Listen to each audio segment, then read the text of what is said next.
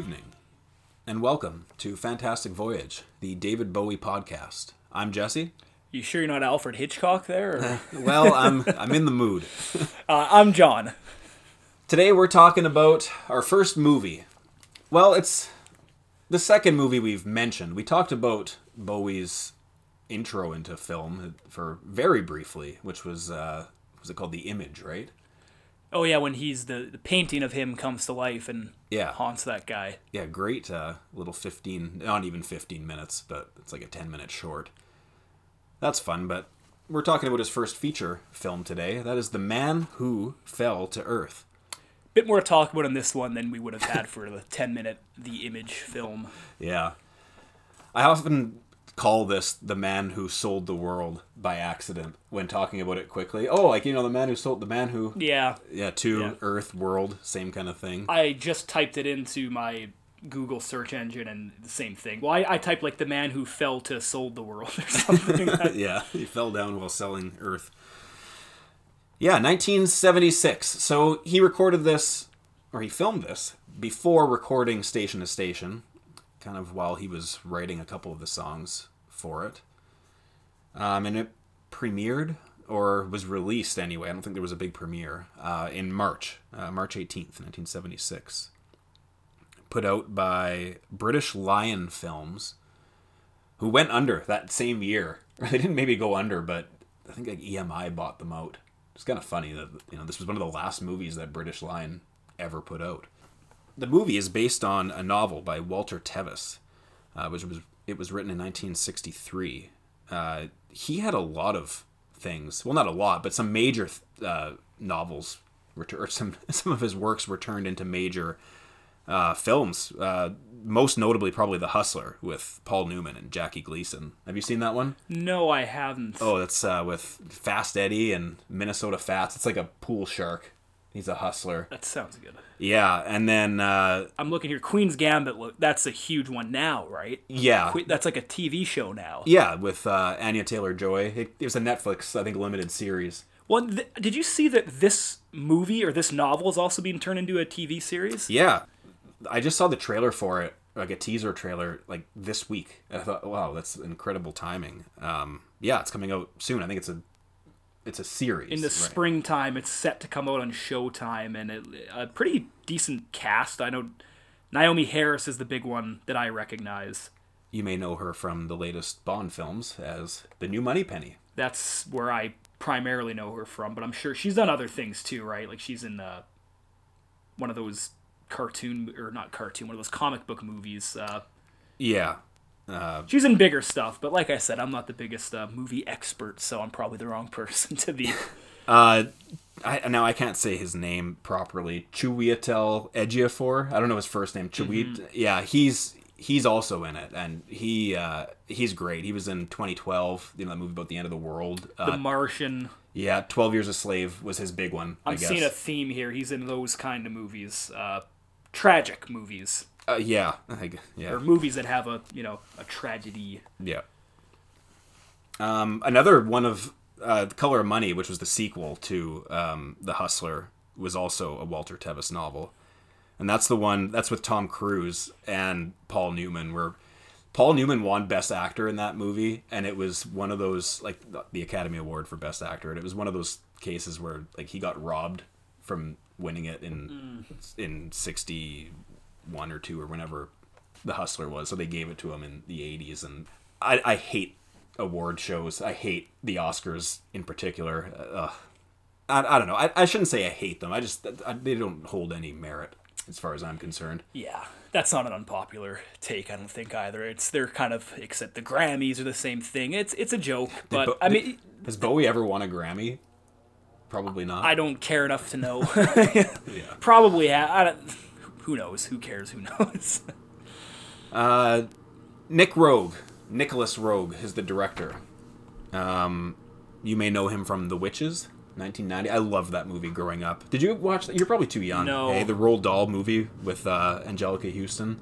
I know Rogue mostly from just the movies he's done with like rock stars. Like he did Performance. With Jagger, and obviously this one. That's kind of where I'm more familiar with his work. I'm guessing though that he would have been influential for somebody like I could see David Lynch really liking Nick Rogue.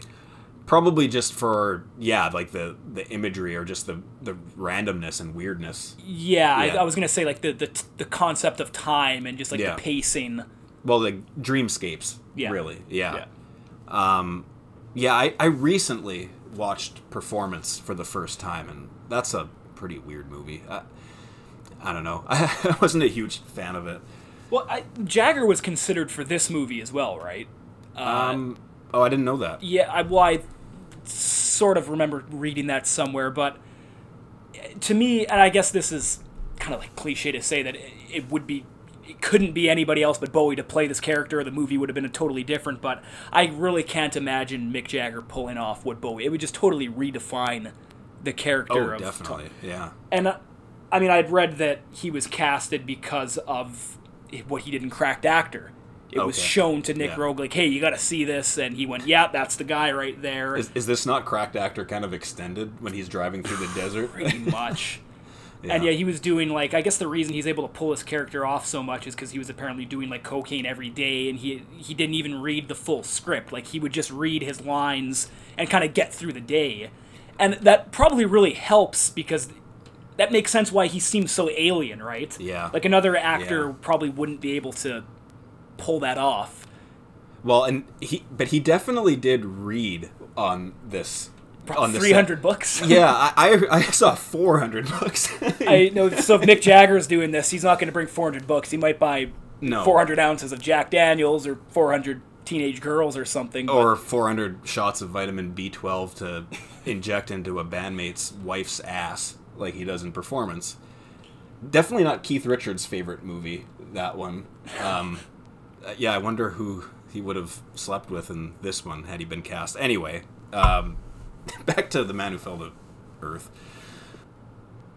Bowie was originally going to do the score for this, or the soundtrack, whatever you want to call it.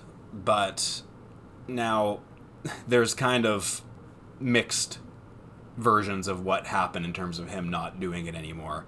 Bowie claimed that he didn't want to submit any work if he wasn't going to have exclusive, oversight over everything. But when Rogue said that there's going to be other composers putting music in, Bowie was like, well, you can't have any of mine if it's not all mine or something. And Harry Maslin said that he might just not have been able to complete it due to his physical and mental state at the time. Mm-hmm. Bowie later kind of maybe hinted towards that too.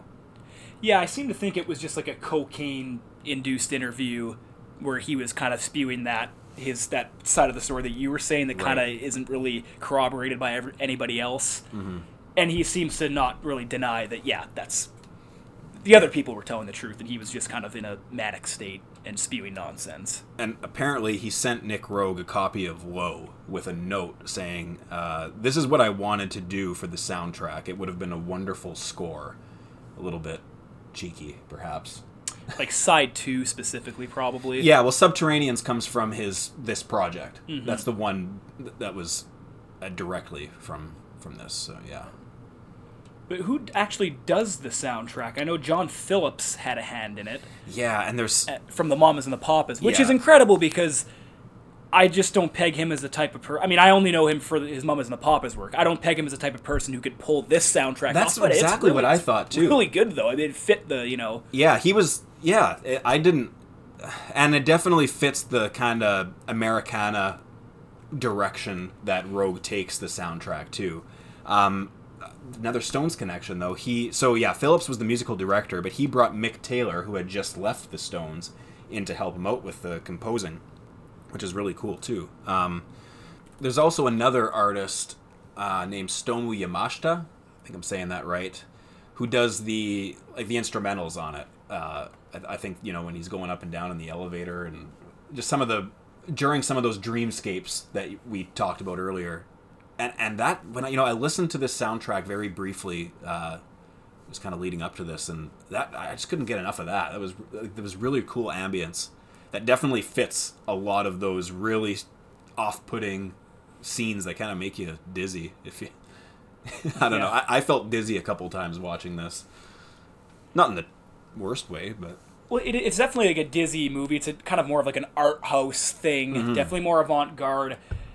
I think that's sort of the Achilles heel and the strength of the movie, if that makes sense. Yeah, I know exactly what you mean. Because, like, this movie definitely withholds exposition. Like, there's not a lot of exposition going on. It kind of goes for atmosphere over, like, your typical, like, linear plot line.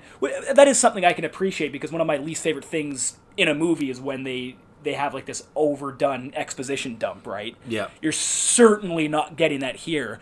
But then you're also kind of getting a lot of things that maybe aren't explained. You're probably going to watch this movie be confused. And it's definitely something that... Or it's definitely a movie that I appreciated a lot more my second time around watching it, which was last week, as opposed to when I first watched it, 5-10 years ago or whatever it was. Yeah, the first time I watched this was... it would have been 5 or 6 years ago. I was still living in my apartment, so it was a while ago. And I actually borrowed a hard copy from a friend of the show, Elston Gunn IV. And VHS or DVD? It was a DVD. And when watching it, I was lost. So I kind of had to Google like what happened afterwards, because I didn't know. Are we going to get into spoilers? I guess. I would. Yeah, I mean, you're watching a podcast about it, listening to a podcast about spoiler a movie. warning coming up. Anyway, there were things that I didn't understand in the plot, and I had to fill in the gaps with your friend Google. And when you have to do that, that's not really. Sometimes you kind of okay. Did this movie do enough then to drill everything home with one watch? I mean, some movies are definitely kind of made to be watched multiple times. I'm not sure this one it really warrants that, but it kind of needs that. So that could be, like you said, the Achilles heel of it. Actually, a funny story about that time I watched it. So my wife, Sarah, was away on a work trip. She had to travel a lot with a previous employer. And she was away. She was coming home that night, though, and I was watching the movie. And she opens the door right in the middle of Mary Lou pissing herself. And she would kind of just like, what the fuck is going on? Like, what are you watching? Like, what? I leave for 2 days, and this. Anyway, that was the most unfortunate timing possibly ever, and I'm all into it. And she's like, what? Some heavy stuff on the screen, but anyway, yeah. So that was my first time watching it. Second time watching it was recently in preparation, and it made a lot more sense knowing what was going on as it was happening, especially in the early stages. And yeah, it made a lot more sense the second time through, as where Sarah was watching it for the first time with me, and she didn't know what the hell was going on. So I had to fill in the gap. But if the plot isn't its strength, I think maybe Bowie is the kind of what carries this movie. His performance in it, and now we are incredibly biased, of course, but I don't fancy myself a cinephile. I'm really into movies, though. Maybe I do fancy myself a cinephile, and I think he puts on an incredible performance. Yeah, and there are, like, I guess, like, the point of the film is that Bowie is, he's this alien creature who maybe the main point is he comes to Earth because there's his planet is drought stricken. They need water. Yeah. So he's coming to Earth, and he has all these technological advancements, and he's going to, because of, he has a superior race, I guess, on his planet, and he becomes rich fast. He starts off by selling gold or something. He's selling gold rings, and eventually he's got millions of dollars. But what kind of becomes his downfall is that he becomes corrupted by getting accustomed to, like, human society, right? He falls victim to human vices like the television, like gin, right? He becomes an alcoholic. Sex. And it love. Sort of, it tears him apart. Yeah. Yeah, money. Money, too, I would imagine. Is he kind of Elon Musk in this movie? Yeah. Maybe a bit. I don't know. I'm not convinced that Elon Musk isn't an alien. Sorry, Elon. But I think the scene that was the most central to the film for me, or I guess not the scene, that it's scenes are the ones of him and his family, where it's sort of like the flashback. It's sad. It's very sad. It was the most captivating for me. You see them, and the alien species that they are, kind of very expressionless. They're very plain. They're just kind of. and they're so close together, right? It's almost like a pack of animals, and nothing matters to them other than they're together. And being with family is so important to Bowie's character, right? He has that line where he's talking to Rip Torn's character, is basically shaming him, right? Saying, you should spend more time with your family, right? And Yeah. I suppose what those sequences of him and his family represented to me were like living creatures in their most natural state. Yeah. You don't see them with any possessions. I mean, he has a vehicle of some sort, but that's like the utmost practical possession that he needs to get back to them, right? It looks like what the Tusken Raiders ride in Star Wars, kind of. Yeah. It's kind of like a shuttle or something. Yeah. But, other than that, it's just like this blank backdrop. It's just them together and nothing else. Now, the reason this hit home for me is because that's very close to what I was imagining the first time I ever tripped on mushrooms.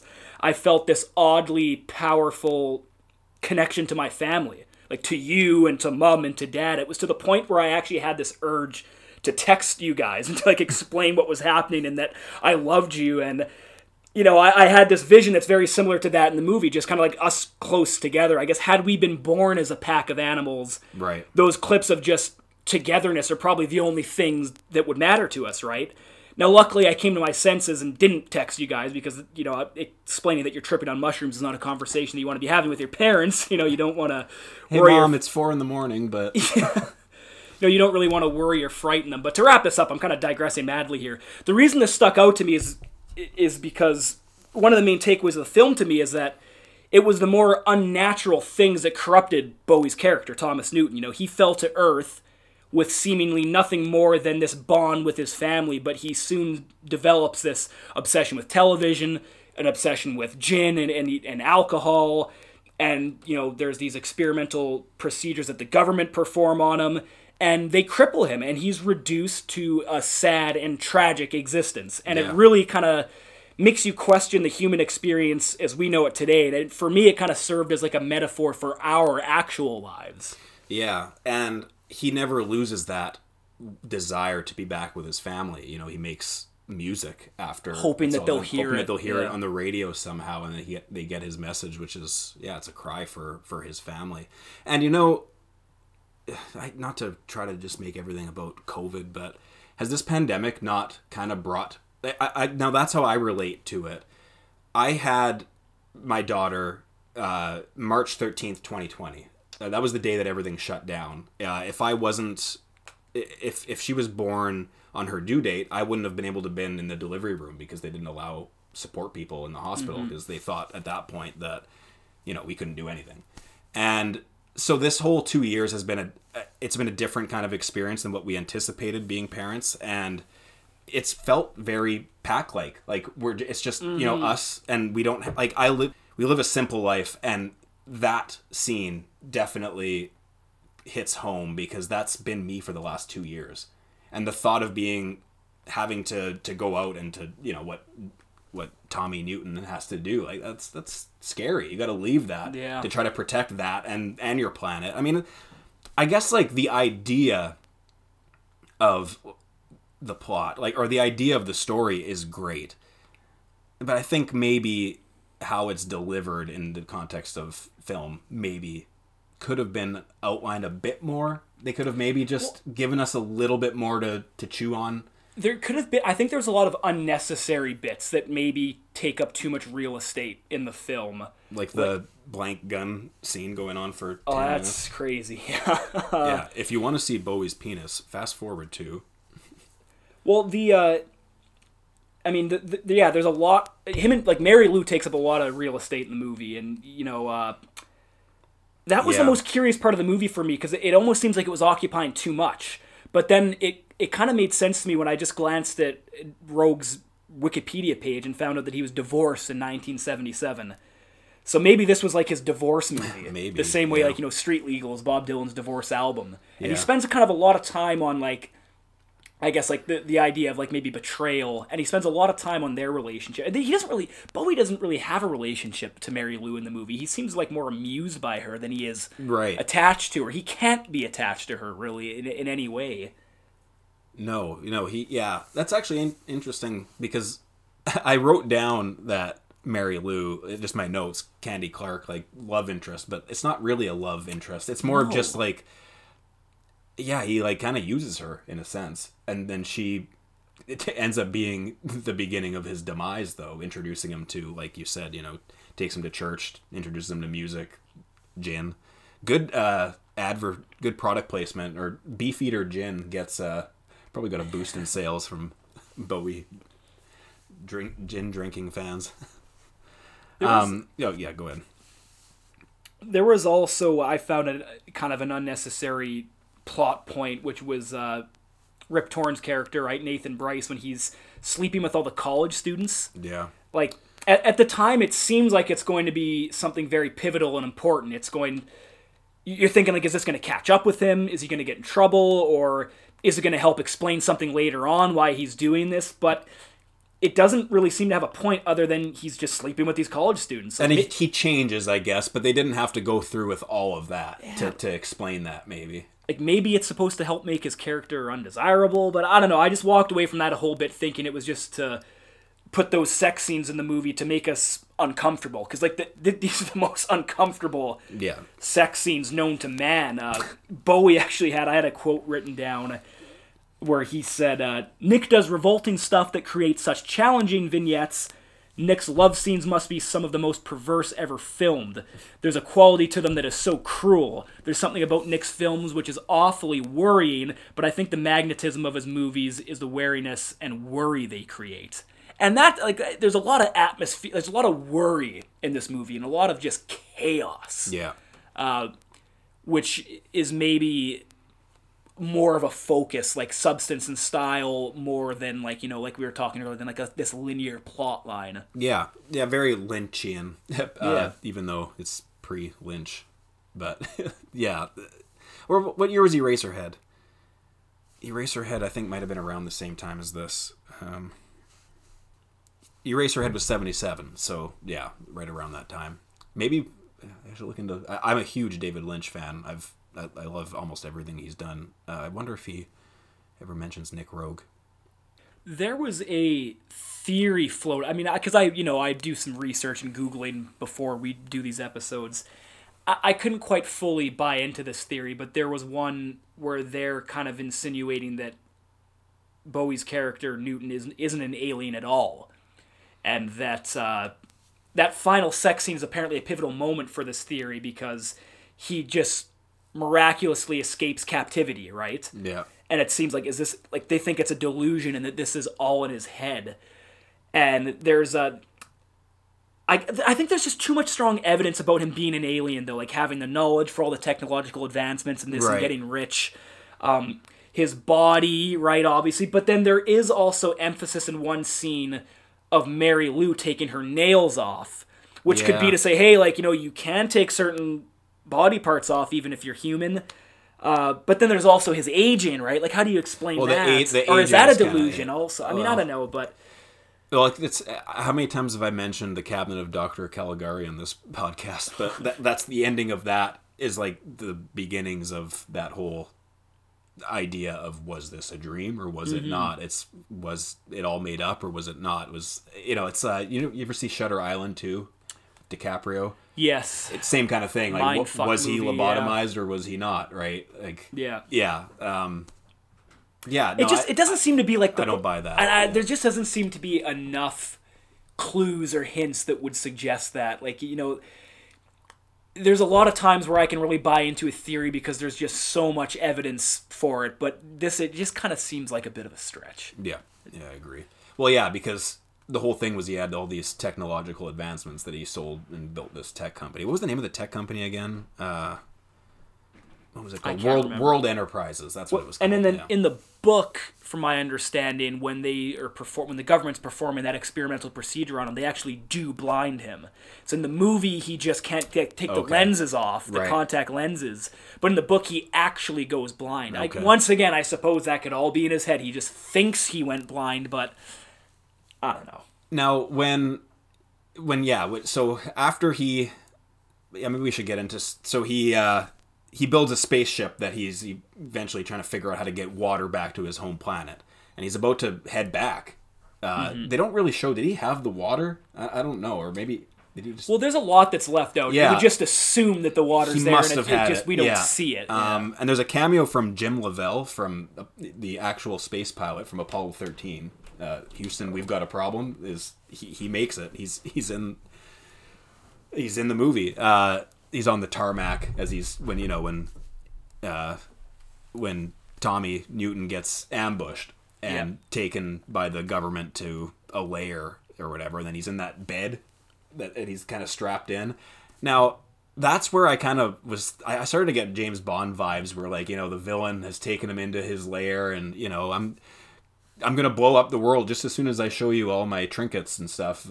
And Goldfinger. yeah, but I kind of wanted that to take off in another direction, maybe. And I mean, where it does go is fine, I suppose, but I kind of wish they would have done more to him in terms of the experimenting.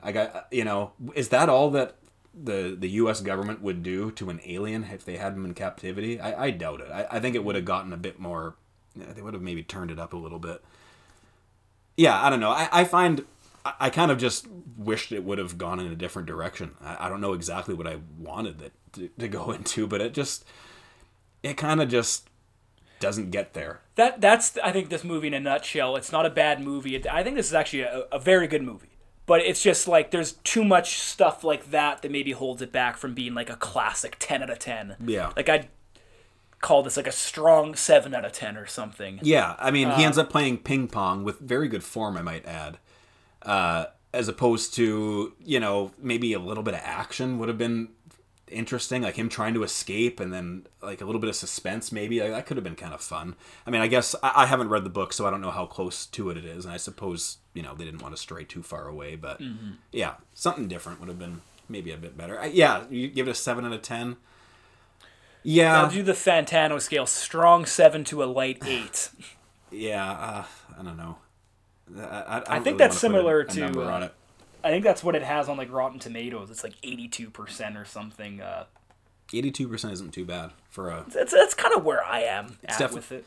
Definitely a cult movie. I'd imagine that Bowie fans, not that they have anything to say about Rotten Tomatoes, but I think there's a Bowie cult surrounding this one.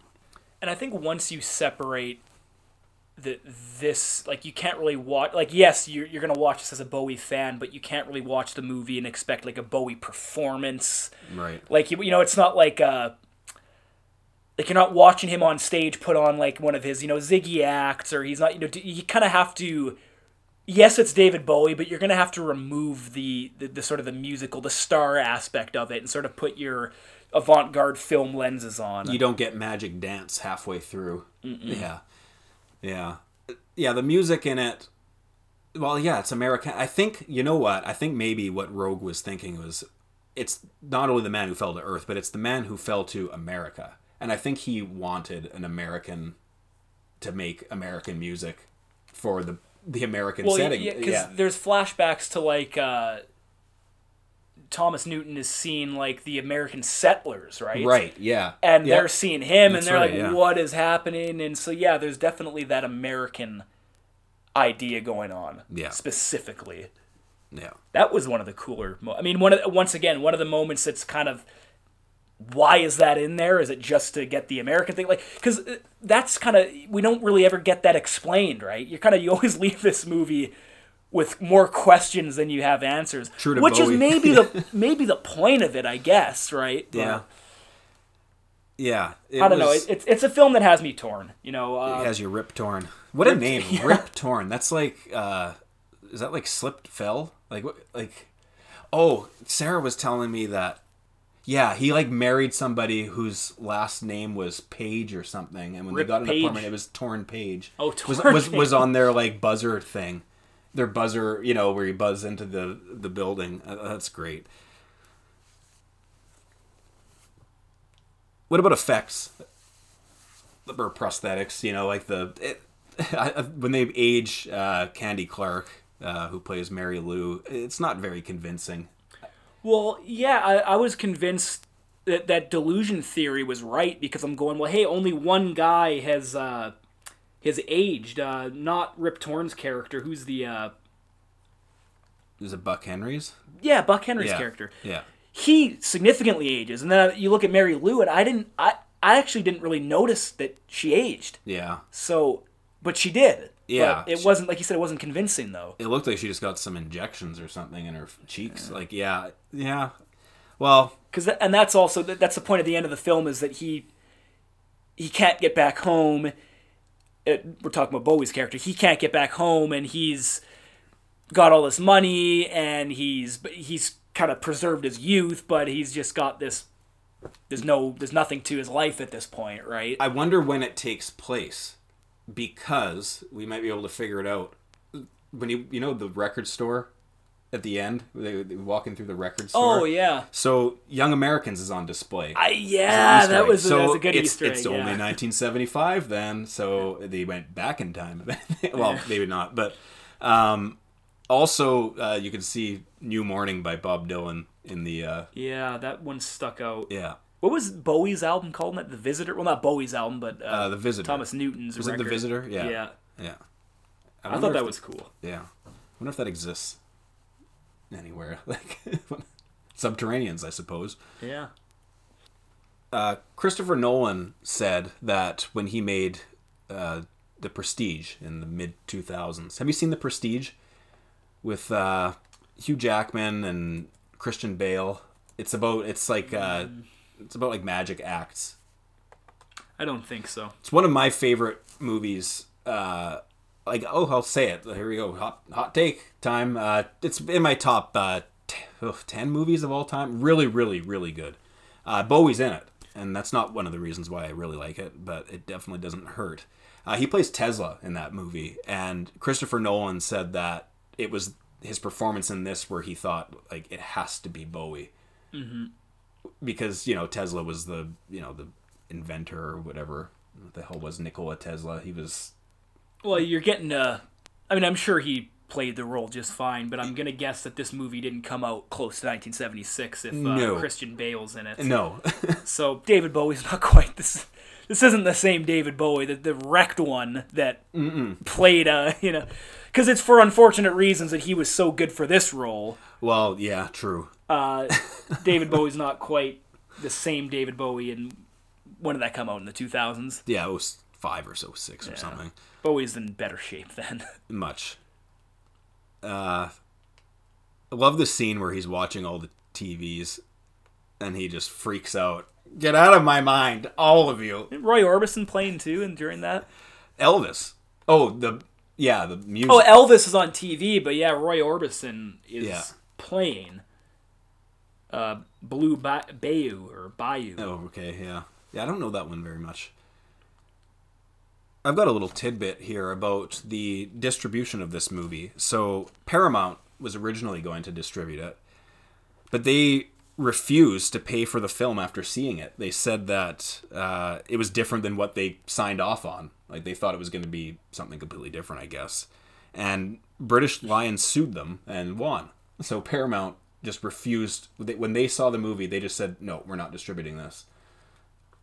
Why would they have, that's... I don't know. I don't see why they think they could have won that lawsuit. Yeah, I don't know. But hey, we go back on what we we don't like this movie, so we don't want to put it out anymore. Is basically what they said. But yeah, it's just I don't really quite understand the industry, but something tells me that's not how it works. No, and I think the movie didn't do too well, but it didn't lose money. It at least broke even. No help to Paramount though. The interesting tidbits that I had written down was that Newton's driver, Bowie's character's driver, was his real-life chauffeur, Tony Messiah. I didn't know that. Cool. Which is, I guess, I don't know, does that make it more authentic? I don't know if that's Yes. an important part of the movie or not, but... Doesn't he kind of betray him in the movie? Is he the one that turns him in? Or that kind of helps? Because Rip Torn, discovers that he's alien with that X-ray shows camera. That he has no brain or whatever. He's got he didn't no have anything. internal... He just had what did he have in his pocket? He had what was it again? It was a bottle or... No, I can't remember. He had something in his pocket, and that's all he had. And then the other one is that Bowie's girlfriend at the time, Ola Hudson, was the one that made the costumes, or some of the costumes for him in the movie. and that's Slash's mom from Guns N' Roses. No way. Yeah. Oh, that's really cool. He like Slash would Oh, always talk. Yeah, that's right. Yeah, you probably heard that before. Putting two and two together now. Yeah, that he was dating Slash's mom. But yeah, she actually kind of had a hand in the costumes in this movie. Slash actually has vivid memories of Bowie coming over, and he thought it was cool. Yeah. Yeah. I'm looking. You have a copy of Low up on your wall, and it's a still from The Man Who Fell to Earth. Yeah. And, you know, it's interesting that Bowie chose two photos from movies for back-to-back album covers. Mm-hmm. Or from two photos from one movie, and, you know, it's just interesting that he decided to do that. Like, is that maybe due to his state where he's like, I don't want to do another photo shoot, just take something from the movie? Well, and I remember when I first really got it, I mean, spoiler alert, I really like the album Low. It's, like you said, it's framed on my wall for the next episode. I'm not going to talk trash about Low when we get to that album.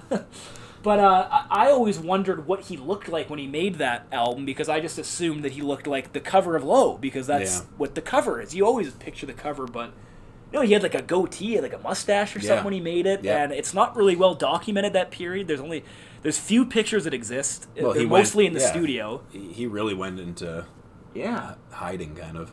So maybe he just didn't really he didn't maybe put enough thought into his look, which he normally did. And you know what I've always kind of found disappointing with both the Station to Station and Low covers is his hair is so awesome, like the colors, but in Station to Station it's black and white, so you don't see it. And in Low, the background is the same color, so it doesn't pop the same way that it would if the cover was black or something. You can't quite see the blonde streaks at the front. Yeah. It's kind of too much of a glare on his hair, but I still do like both covers. I think Low probably wins for me. I wonder if the hairdo for the movie just kind of works, I guess, or does it? Because he's trying to be discreet. He doesn't want to be known that he's an alien, yet his hair it doesn't look like anyone else's. Yeah. I wonder if they said, can you change your hair? Or if they just let it go. And like, I imagine if they would have asked him, he probably would have had to dye it or something, but they just went with it. Well, that was fun. That was different. A bit of a shorter episode, but I'm glad we took the time to talk about a movie. It's a good movie, too. I mean, like I said, it's kind of a movie that has me torn. Like, on one hand, this is more of what I think I want science fiction movies to be. Like, you know, they're kind of... They're challenging. They're not, like, maybe obvious like Star Trek is. You know, spaceships, spacemen, and all that. You know, this is more focused on, like, human vices, and it uses all sorts of, like, grotesque imagery along the way, it's all really neat, but at the same time, it's maybe not executed as well as I would have liked. And I'm not even exactly sure how to execute this better and navigate through these ideas and themes in a more captivating way. Maybe it's because so many things were left unresolved and just seemed redundant and useless in the movie. You know, like an idea is introduced and then it winds up being not even a red herring, because it's a red herring sort of needs a purpose. There's not even a purpose for the red herring. I don't know. There's kind of a lot of moments that leave you scratching your head. Like I was saying earlier, maybe that's the point. I don't know, but it's not enough to ruin the movie for me. But it's enough to maybe make me pump the brakes on how much I enjoy it. Yeah, I think if I were to start talking about this movie and, you know, shining all this positivity on it, being like, you gotta see it, it's incredible, it's so great, the imagery and all that, I feel like people would go, yeah, Jesse, he's Bowie in it, yeah, I understand. So I'm not gonna say that. The movie's all right. It's not a bad movie, but it's far from great. What's the Bowie album equivalent like to this? Like The Man Who Sold the World, maybe? No. That just sounds like it. Yeah. Okay. Would you put it like a tick below that? The Bowie album equivalent. How about Hours? It's solid, but I kind of want a little bit more. Actually, no. Well, but Hours is not stylistically kind of out there as much. I was going to say like Black Tie White Noise. You watch it. Well, okay, Black Tie White Noise in terms of the style. Yeah. But in terms of like the quality. Scale, the quality, I think it's closer to like, I don't know, Outside or something. I don't know. Like it's tough. I mean, no, I probably like Outside better. Yeah. I don't know. Maybe it was a silly question. Kind of I was gonna say it's like apples and oranges. Well, it's like films and albums. They're different things. This is now I'm a pretty big movie fan. I prefer I prefer films to television. I mean, I do watch my fair share of television series as well, but I would much rather watch, in a month I'd rather watch 4 movies than watch one show, kind of. That's where I stand in terms of that. I wouldn't recommend this in a movie context, but I'd recommend it to Bowie fans. That makes sense. Yeah. Bowie fans have to see this. Movie fans, you could probably skip it. You're not going to miss anything unless you're excited for the remake that's coming out in months or whatever. Will you watch that? I'll keep it on my radar. Yeah. I don't know if I will, but I've got my eye on it. Like, Yeah. I'm looking out for it, but whether I get around to it, we'll see. I mean, I don't really watch movies too much. I spend most of my downtime just listening to music, and if I have something on in the background on TV, it'll be like Adult Swim cartoons or something to just keep my, just something to have on the screen in the meantime. But I'm mostly listening to music. I mean, I watch TV probably more than movies. Like, I rewatch The Wire every year. I rewatch The Sopranos a lot. That's what I'm into right now. Simpsons reruns, obviously. I'm always into that. So, yeah, I don't know. But this is a funny movie because I don't really look at movies as having replay value. I kind of watch them once and I'm done with them. But this is a movie that it almost possesses replay value for me because I'm trying to crack the code. Yeah. I kind of understood it a bit more on my second watch, and even then, this is only my second time watching it, and I don't really return to movies, but albums will sometimes take 5 listens to click for me, so maybe this is something we'll have to revisit or something. Yeah, I was going to ask, do you think you'll ever watch it again? I probably will one more time in my life. Yeah. It's not the kind of movie you say, hey, Maisie, you don't watch this movie with your kids, so I don't know. Yeah. Yeah. I don't know. You do what you want, but I wouldn't recommend that. What's the last movie you watched? The Man Who Fell to Earth. Oh, yeah, that's good. What's the last movie besides this that you've watched? I have to think about that. Like anything current? I've watched a slew in the past couple of weeks. The last movie that I watched and really, really enjoyed was this movie called, I think it's called The Green Room, about that band that performs at a Nazi. They realize they're performing at a Nazi bar. Oh no! And they wind up witnessing a murder. Yeah. And they get and that's not really a spoiler because that's really early on in the movie. Yeah, I haven't seen that. I got it. They're kind of trapped in this room. Yeah. And that movie was great. That was okay. That's my favorite movie that I've watched in the past year. Anyway, I'm sure I've watched some since, but that's the one that's left the biggest mark on me that I thought was fantastic. I've watched a few new movies this week, or the last week and a half. Started with The Power of the Dog, with Benedict Cumberbatch and, what's her name? Kristen Dunst, and that was really good. Then I watched House of Gucci with Lady Gaga and Adam Driver. That was incredible. Lady Gaga is an incredible actor. She actually took, I think she studied film and, wanted to be an actress, but... Studied Bowie, too. Oh, there you go. Yeah. She did Life on Mars she had a performance of that. It was shared to my Twitter feed recently. But then last night or 2 nights ago, I watched Tick, Tick, Boom with Adam Garfield, and that movie was incredible. It's about Jonathan Larson. Is it Larson? Jonathan Larson. He wrote the Broadway musical Rent, but it's about his struggle as an early trying to write, and it was just really, really good. He died very tragically, the day that Rent was to open on Broadway or off Broadway. He was 35 or 36. He had a heart attack or something. That's totally tragic, but yeah, really good. I really like Andrew Garfield. But yeah, that's our first movie podcast.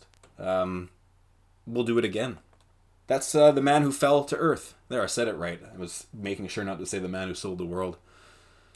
Thanks for listening. I'm Jesse. I'm John. We will see you again.